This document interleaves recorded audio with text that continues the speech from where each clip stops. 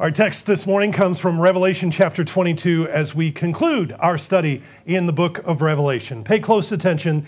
This is God's holy word. Then he said to me, "These words are faithful and true, and the Lord God of the holy prophets sent his angel to show his servants the things which must shortly take place. Behold, I am coming quickly. Blessed is he who keeps the words of the prophecy of this book." Now I, John, saw and heard these things, and when I heard and saw, I fell down to worship before the feet of the angel who showed me these things. Then he said to me, "See that you do not do that, for I am your fellow servant, and of your brethren the prophets, and of those who keep the words of this book. Worship God."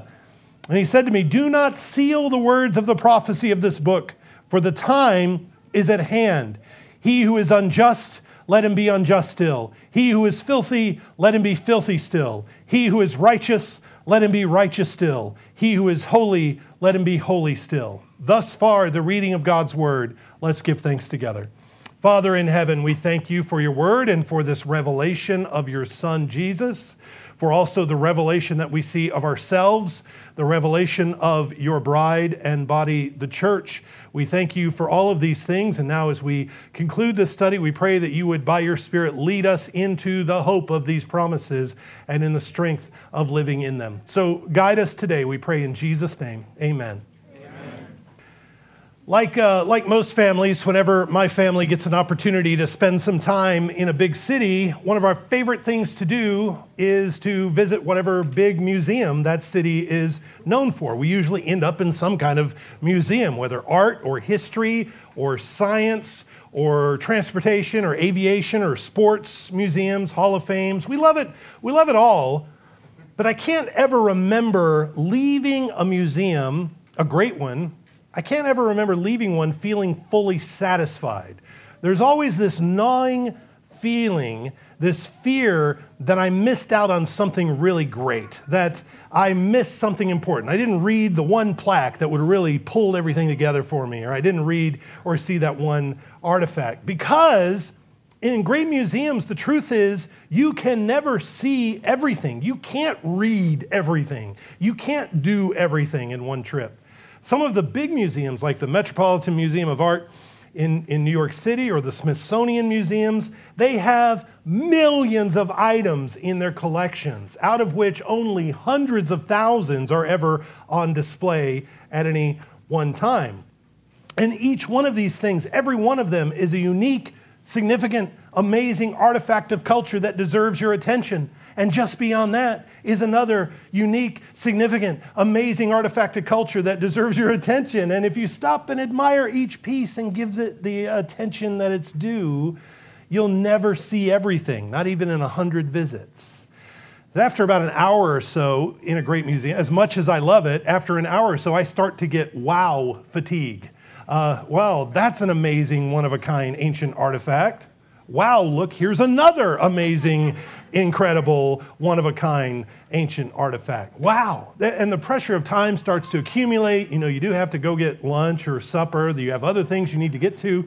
And so we start racing through rooms and displays. Hey, look, there's a Rembrandt. Oh, look, there's a Monet. Oh, there's an ancient Greek vase. We got to keep moving. We got to keep going, because you just can't see it all.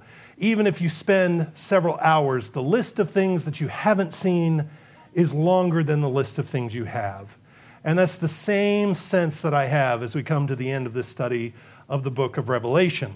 Even though it's taken us 20 months to get here, taking a few breaks along the way, and even though this is the 42nd sermon in this series, I'm still left thinking about all the things that we haven't explored. The list of things we haven't talked about is longer than the list of things that we have. Even at 42 lessons, we really have raced through this book. And we've only gotten glimpses, just samples of the glorious, wild, magnificent images, symbols, and narratives of this amazing book.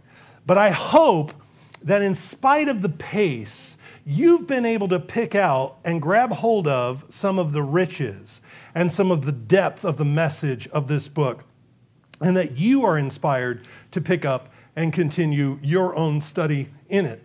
This book should not be intimidating to you. I hope at least we've seen that This book, you shouldn't assume that it's beyond your grasp. As I've said from the very beginning, this book is indeed a revelation of Jesus Christ. It's not an obfuscation of Jesus. It's not a covering up of Jesus. It's not a complication of Jesus. It is a revelation. This book is readable, and this book is understandable, and I hope that you have seen that. So, one last time, let's summarize the whole message of this book from the beginning so that we get the whole thing in our mind. Jesus appears to John, who is in exile. Jesus reveals himself in all of his glory. He has some messages for the churches of Asia. The churches in Asia Minor are stuck between Rome on one side and Jerusalem on the other. Very soon, the walls are going to start closing in on these churches in the middle. And so Jesus has messages for them. Stand fast. Be faithful. Get ready. Deal with your problems. There are people in your church preaching heresies. There are people in your churches who are morally compromised. You have to deal with all of them. Use the keys of the kingdom to deal with the false teachers.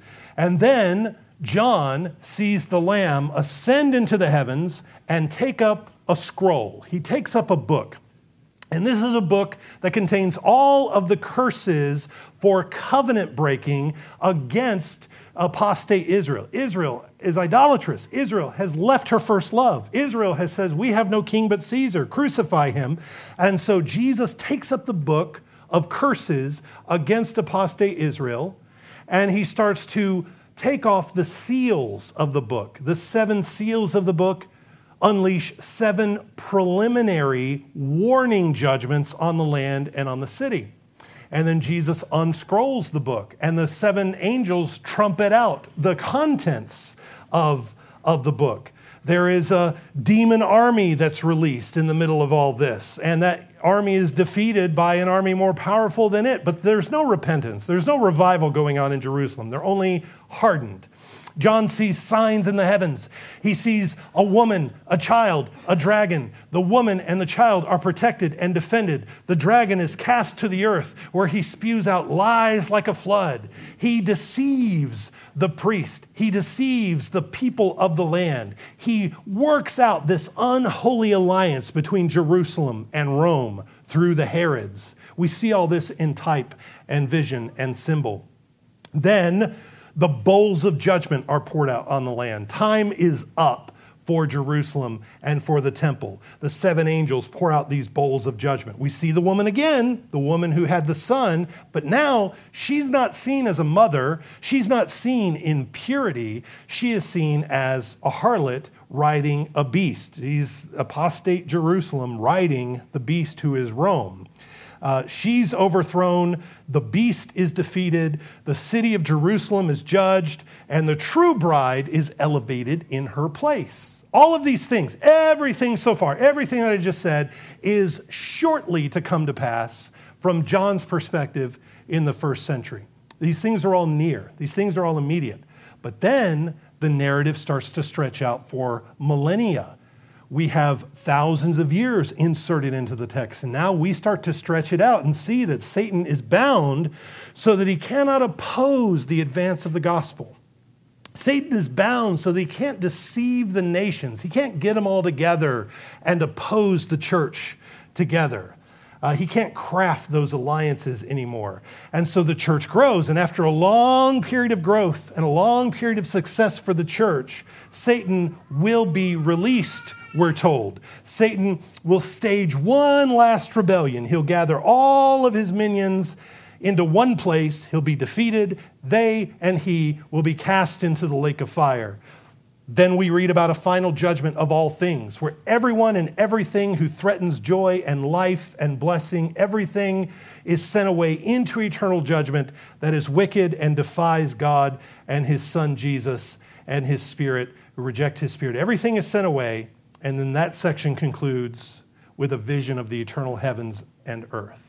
Then we saw last week, the angel pulls John back into his own time, and John sees the heavenly Jerusalem as she is. John sees the church gradually descending from heaven, growing into what she is called to be in all of her glory and all of her influence, feeding and watering and nourishing the nations, healing the earth. That is a summary of the book of Revelation up to this point, up to these few final verses, which give us, as we'll see, a dialogue between the angel and Jesus and John and the bride. They all chime in here at different points to give us the benediction, the final blessings and warnings of this book. Now, as we work through this, you're going to say, I'm looking for some cohesion here. I'm looking for a theme. And it really is, the angel says this, and we got to absorb that. And then the bride says something, and then Jesus says something, and the Spirit says something. And we need to just take them each. So this is what I'm going to do. I'm going to read a few verses, and we're going to process that. We're just going to go on to the next few verses and see what is said. And at the end, we will work to pull it all together. So, beginning in verse 6 of chapter 22. Then he said to me, this is the angel saying to John, he said to me, these words are faithful and true, and the Lord God of the holy prophets sent his angel to show his servants the thing which must shortly take place. The holy prophets and the servants, that's a parallelism. We're talking about the same group of people. The servants, the prophets, are being shown what is going to take place. And then Jesus echoes, and Jesus says, behold, I am coming quickly. Blessed is he who keeps the words of the prophecy of this book. So the angel says, true and faithful things have been communicated through this book and have been entrusted to God's servants, the prophets. The people who receive this book and who are allowed to look into heaven and see what's going on there are prophets. That's me and you. That's the members of the churches. God has shown through his angels the things which are shortly to take place, which means that we're prophets. And the members of the churches who hear this are prophets. We talk about the priesthood of all believers, and that's a vital doctrine. It's really important to talk about the priesthood of all believers. But it's also important that we understand the kingship of all believers and that we also understand the prophetic office of all believers. What happens on Pentecost, but that the Spirit is poured out on all of us and we're all made prophets, in addition to being kings, in addition to being priests. Well, Jesus is our priest and king and prophet, and we're in him. He is our head. And so all of those functions and all those roles and all those gifts and all those duties are ours.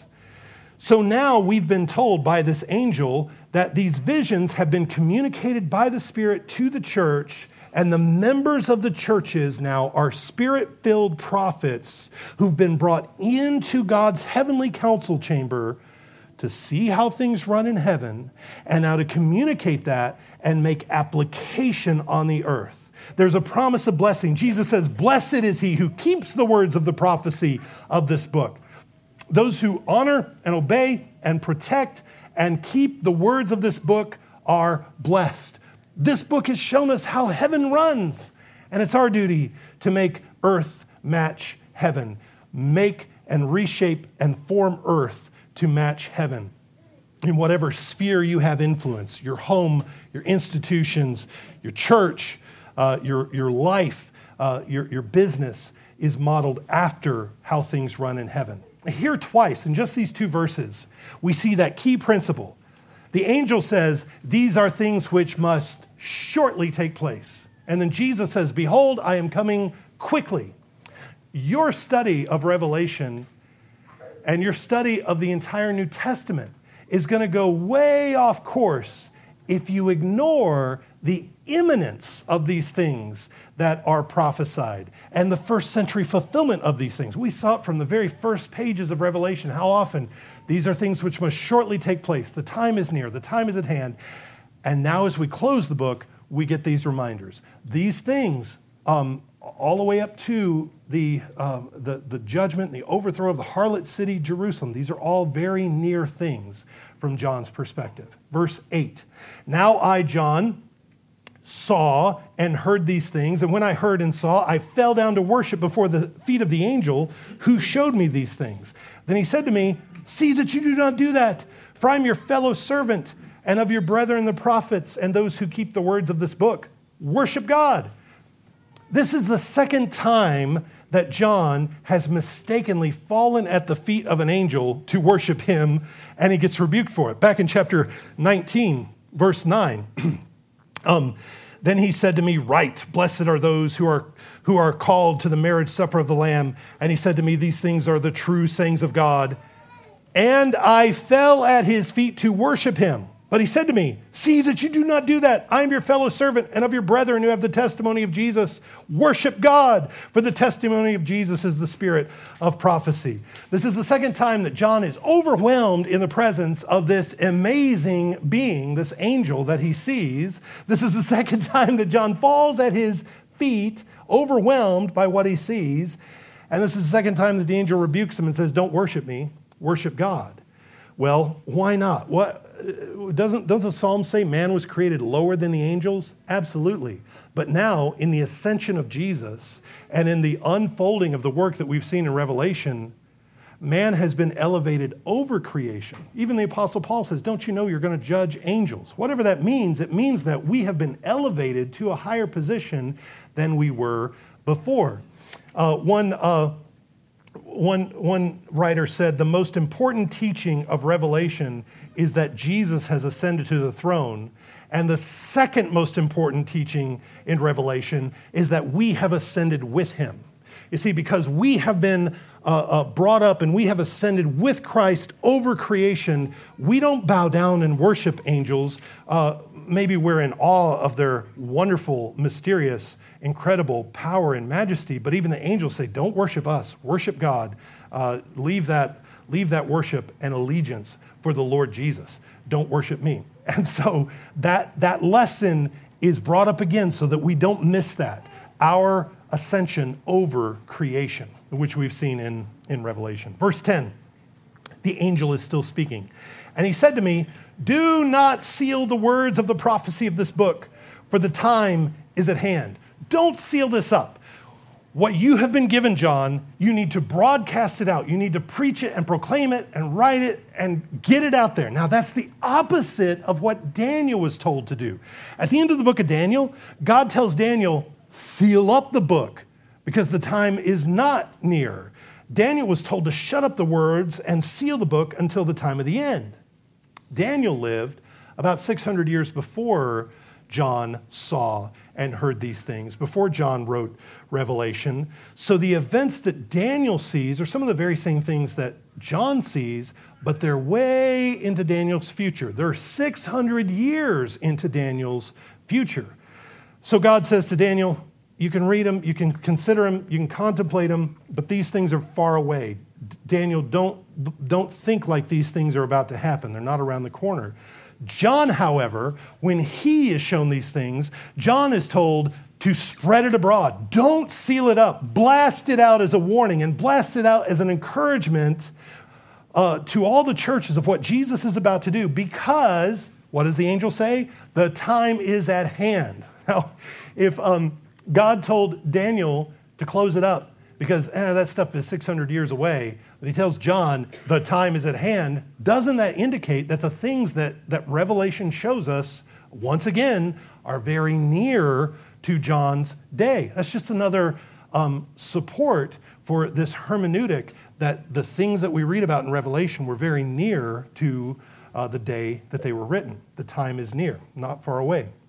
Verse 11, he who is unjust, let him be unjust still. He who is filthy, let him be filthy still. He who is righteous, let him be righteous still. He who is holy, let him be holy still. Now, this book is a revelation of Jesus and an unveiling of who Jesus is. And as the revealing light of Jesus shines on all the earth, we get another revelation. We get a revelation of humanity. We get this question, here's who Jesus is. So in light of that, who are you? Who do you belong to? Which side are you on? Because this Jesus is going to be, and he's currently reigning over all the earth, and he's going to be the victor in time, in history. Satan will surely be defeated. that truth creates a differentiation in the world. Everything then is black and white. There is no neutrality. There's no fence to ride. There's no middle ground. You either belong to the kingdom of life or you belong to the kingdom of death. You either are in union with the bride or you're in union with the harlot. And now after hearing these things and seeing all of these things, if you aren't convinced and if you don't repent, at least acknowledge who you are. That's why the angel says, let him who is unjust be unjust still. He who is filthy, let him be filthy still. Just admit it. Just say, I am filthy. I don't want to be robed in righteousness. I don't want to be cleansed. Let him be unjust. I don't want to be justified. I want to stand in my own works on the day of judgment. Say it. Own it. Be bold. Go ahead and stay wicked if that's who you are, because the day of reckoning is coming. The day of judgment is so near. Time is running out. The day of the Lord is coming, and you are going to be left with your decision. We occasionally run into the sentiment in the church that we as Christians in the church should never, ever say or do anything that pushes away unbelievers. That we should never do anything to make them feel uncomfortable, but rather do everything that no matter where they are, we've got to build a bridge to where they are and make sure that we don't ever say or do anything to turn them off or to push them away from the truth. Now, I want to say, before I say anything else, I'm all for building bridges and building relationships. You know that more and more I am actively engaged in that effort of building relationships and finding pathways into our community every day. And you know that my desire is for the church to be that bright, attractive, glorious, feasting city that we saw last week. 100%. That's what we are and what we want to be. But the reality is that there are those who are chronically unrepentant. There are those who openly embrace death and ignorance and rebellion and don't want anything to do with Jesus. And there comes a point where you say, okay, stay that way. You see, if somebody rejects the gospel or is offended by our preaching or doesn't like what we have to offer, it doesn't mean there's a defect. It doesn't mean that we've been too mean in preaching the gospel or telling the truth. It means that for some people, there's no desire whatsoever to take what's being offered. Every single prophet preached repentance, and every single prophet was met with resistance, and every single prophet had a message that hardened certain people in their audience. It happened to Noah. I mean, he only had 8 people on the ark. Could have been more, but everybody else was hardened. Moses, Pharaoh's heart was hardened. Jesus had those who left him, whose hearts were hardened. That's what prophets do. Prophets divide, and they set a line that says you're either with the Lord Jesus or you're against him. There's no neutrality. Well, this is what the angel is saying. He's setting that dividing line. The window is not closed for repentance, but it's closing quickly. And so you better get on the side of the Lord Jesus. You better repent, because you're going to be left outside if you don't. This is a warning. This is a final warning. Verse 12. Behold, I am coming quickly. This is the Lord Jesus speaking up once again. Behold, I am coming quickly, and my reward is with me to give everyone according to his work. I am the Alpha and the Omega, the beginning and the end, the first and the last. Blessed are those who do his commandments, that they may have the right to the tree of life and may enter through the gates of the city. When Jesus comes, he says, I am rewarding those who do my commandments. I am blessing those who do what I say. I'm rewarding everyone according to his work. The rewards that he brings when he comes are distributed according to obedience. The message of the gospel has never been about simply saying a prayer, working out some formulaic prayer that, kind of rings a bell in heaven and gets you fire insurance for eternity. It's never been about in making a one-time profession of faith and you're good to go no matter how you live or what you do. The gospel has always been about trusting in Christ, resting in his works completely, trusting him fully, which produces a continuing life of repentance, obedience, and confessing the name of Christ. It's that kind of faith that the Lord Jesus is looking for when he comes. It's that kind of faith that he expects. This very same John wrote in his first epistle, he said, "Whoever says I know him and does not keep his commandments is a liar, and the truth is not in him." So the call is that you must obey. You must obey. And those who obey, Jesus says, have access to the tree of life. We're no longer separated from life. We're no longer cut off from the sanctuary. There's no longer any cherubim with flaming swords keeping us from the tree of life. Jesus is our tree of life, and we eat freely from his benefits. We have full access to him. Secondly, Jesus says the obedient have access to the city. We have the life and the communion and fellowship of the New Jerusalem. Interestingly enough, remember last week, the kings and the rulers of the earth were coming in the city, and they were bringing all their treasures and all their wisdom and all their glory with them into the city. Now, Jesus says that those who do my commandments are in my city. Does that not mean that the nations will be discipled, that the nations will be obedient, that they will come in as believers? That's who is on the inside. Verse 15, who's on the outside? But outside are dogs and sorcerers and sexually immoral and murderers and idolaters and whoever loves and practices a lie. Not everyone is spared. Not everyone is rescued. Not everyone is saved. God gives people over to do what they want to do, to love what they want to love. This last few chapters, and I've mentioned this before, but there's, once again, if you haven't heard this yet, there's this creeping teaching that somehow, in some way, everybody gets redeemed, and everybody spends eternity with Jesus, irrespective of whether they've confessed their sins, whether they've trusted Christ. Everybody gets resurrected to life. That's universalism, and I keep hearing it from the weirdest places I wouldn't expect to hear that. Last few chapters of Revelation oppose that teaching entirely. We get to the end, over and over, we see that there are those who are outside. There are those who have refused the invitation, so they live outside. Well, you don't want them in the city. The city is hospitable, but it's not a completely inclusive city. The city is not an infinitely tolerant city.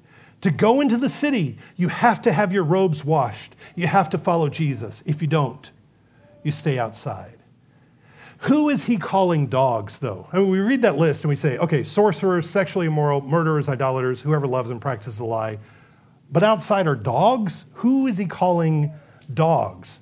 Well, both Paul and Peter call Judaizers dogs. Who were the Judaizers? Well, they were the ones who tried to mix the gospel with Jewish cultural traditions, who tried to pull churches and Christians back under the bondage of the oral law tradition of the Pharisees.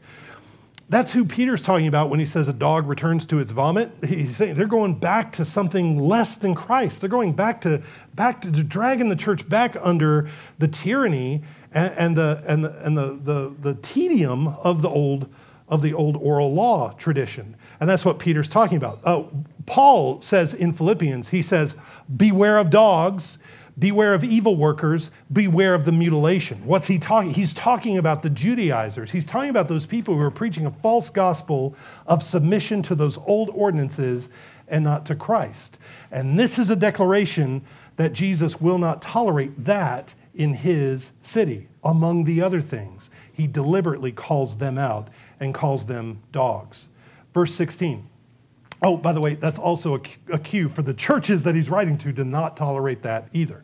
Verse 16. I, Jesus, have sent my angel to testify to you these things in the churches.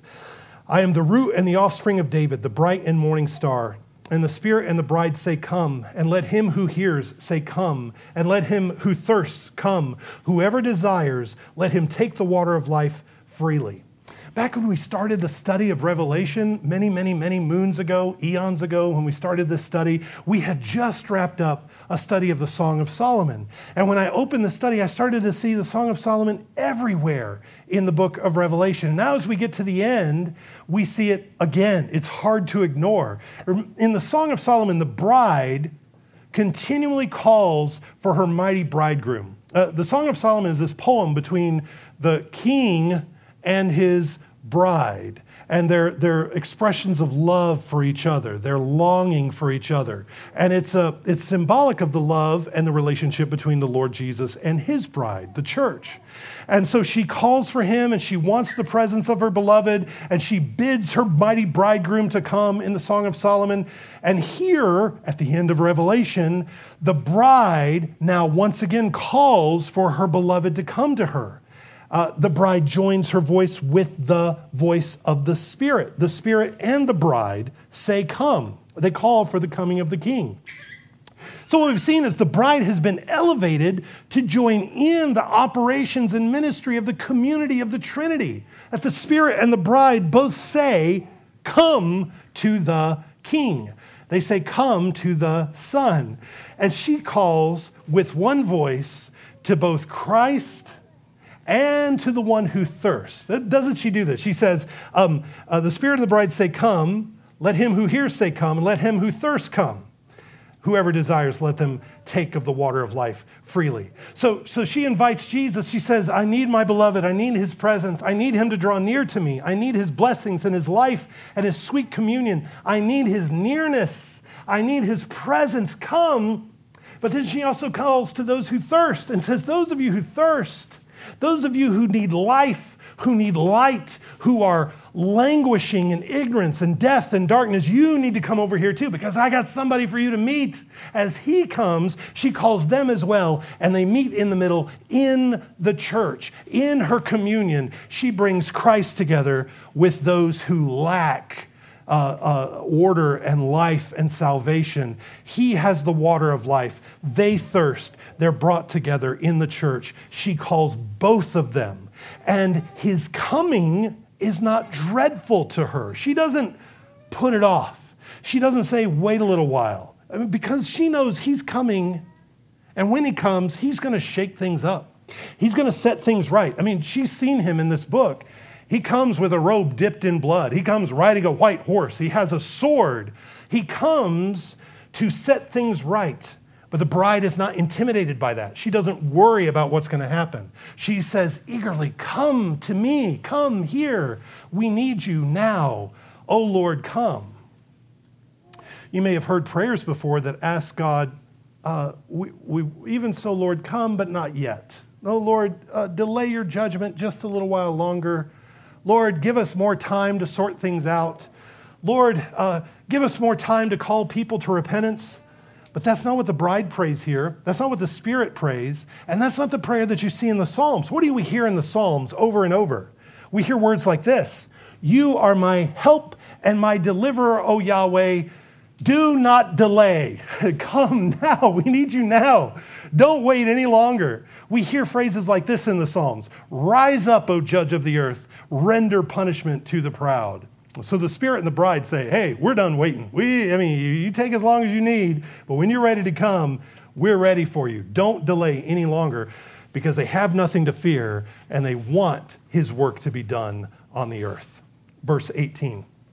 For I testify to everyone who hears the words of the prophecy of this book.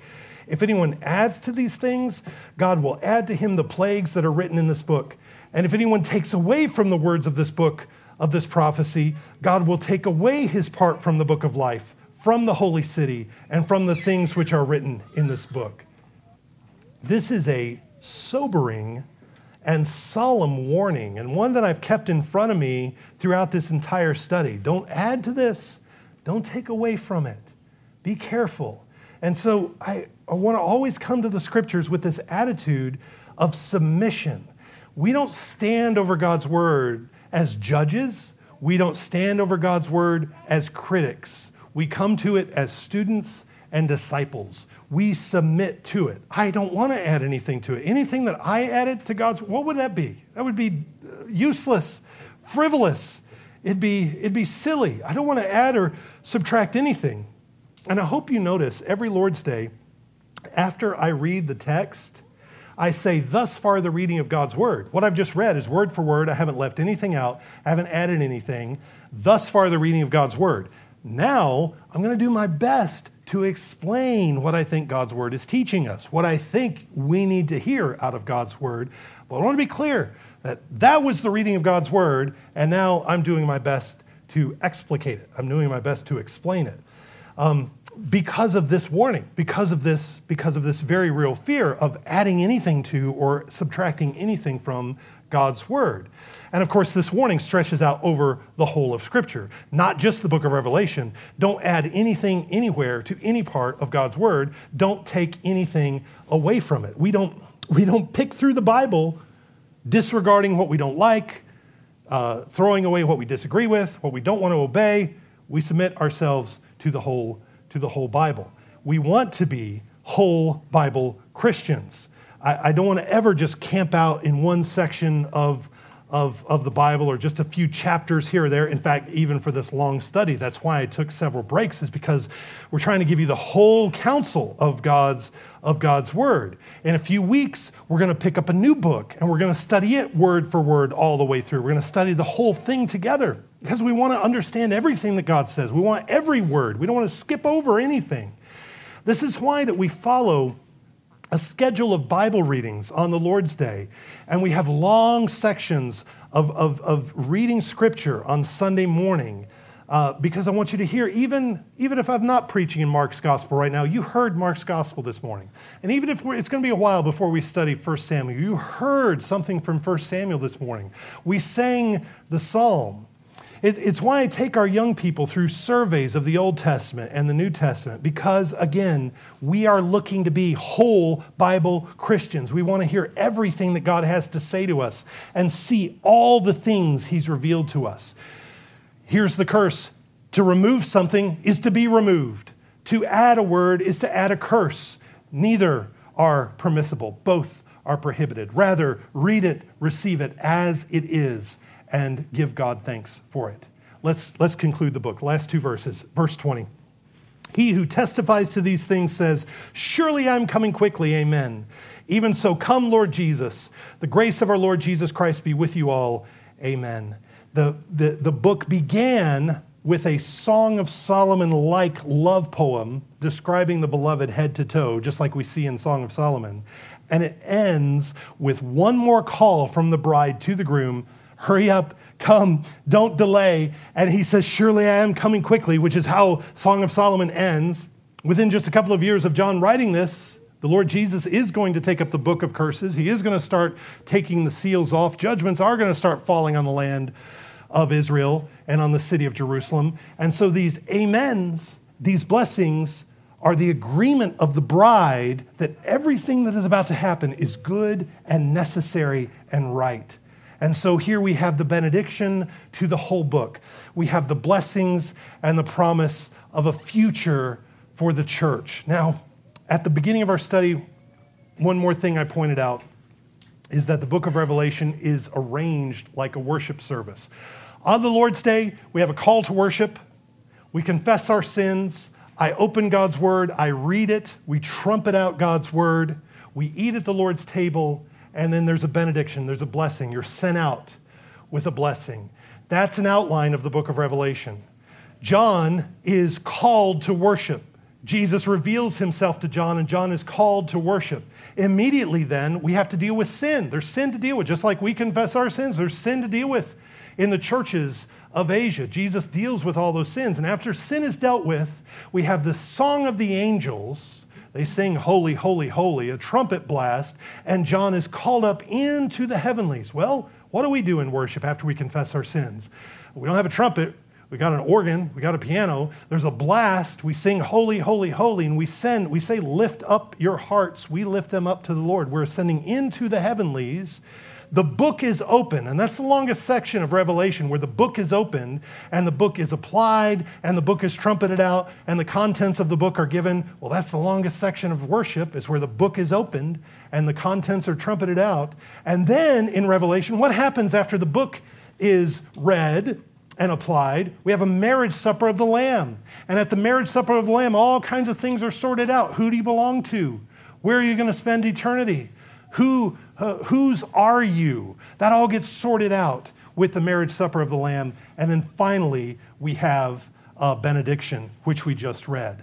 So this heavenly liturgy that we have just read about in Revelation is applied every Lord's Day when we come together. It all gets worked out in this dramatic earthly liturgy. And we see in Revelation that when heaven and earth meet in worship, the world is transformed. The world is changed. Whenever the church gathers in worship, just as we see in this heavenly worship service in Revelation, the liturgy has political ramifications and consequences. This worship service that we just read about in Revelation is a challenge to Herod. It's a challenge to Caesar. It's a challenge to say, you've got a higher king that you must bow the knee to. You must obey King Jesus because all empires and thrones and crowns and kingdoms are his. Now we pick that up and we carry it forward every Lord's Day. Today, you're saying there's no higher king than Jesus. He's king of my week because I've given him the best part, the first part of my week. I started the week this morning and I gave him right off the top, the first hours, the first part of the day. Jesus is king of my life. I've given him everything. This is what happens when God's people gather and ascend into the heavenlies by the Spirit to present themselves before God in worship. The earth is shaken. The earth is changed. So that means what we do together today is not irrelevant. It's not meaningless. It's not something we do just because there's nothing else better to do today. It's not to check a box or to convince somebody else that we're a Christian. When heaven and earth meet in worship in Revelation, what happens? When heaven and earth come together in worship before the throne of God, fire falls from heaven. Tyrants are cast down. The righteous are delivered. The cries of the martyrs are vindicated. Precious and true things are protected. And everything that brings sorrow is banished. Everything that brings darkness and pain is dealt with. The wicked are judged. The light of the gospel shines. The nations are fed and watered. Good things flourish when earth and heaven meet together and engage in worship. So now, the influence of Jesus grows and grows through his people, through the church. The gospel goes out with great success.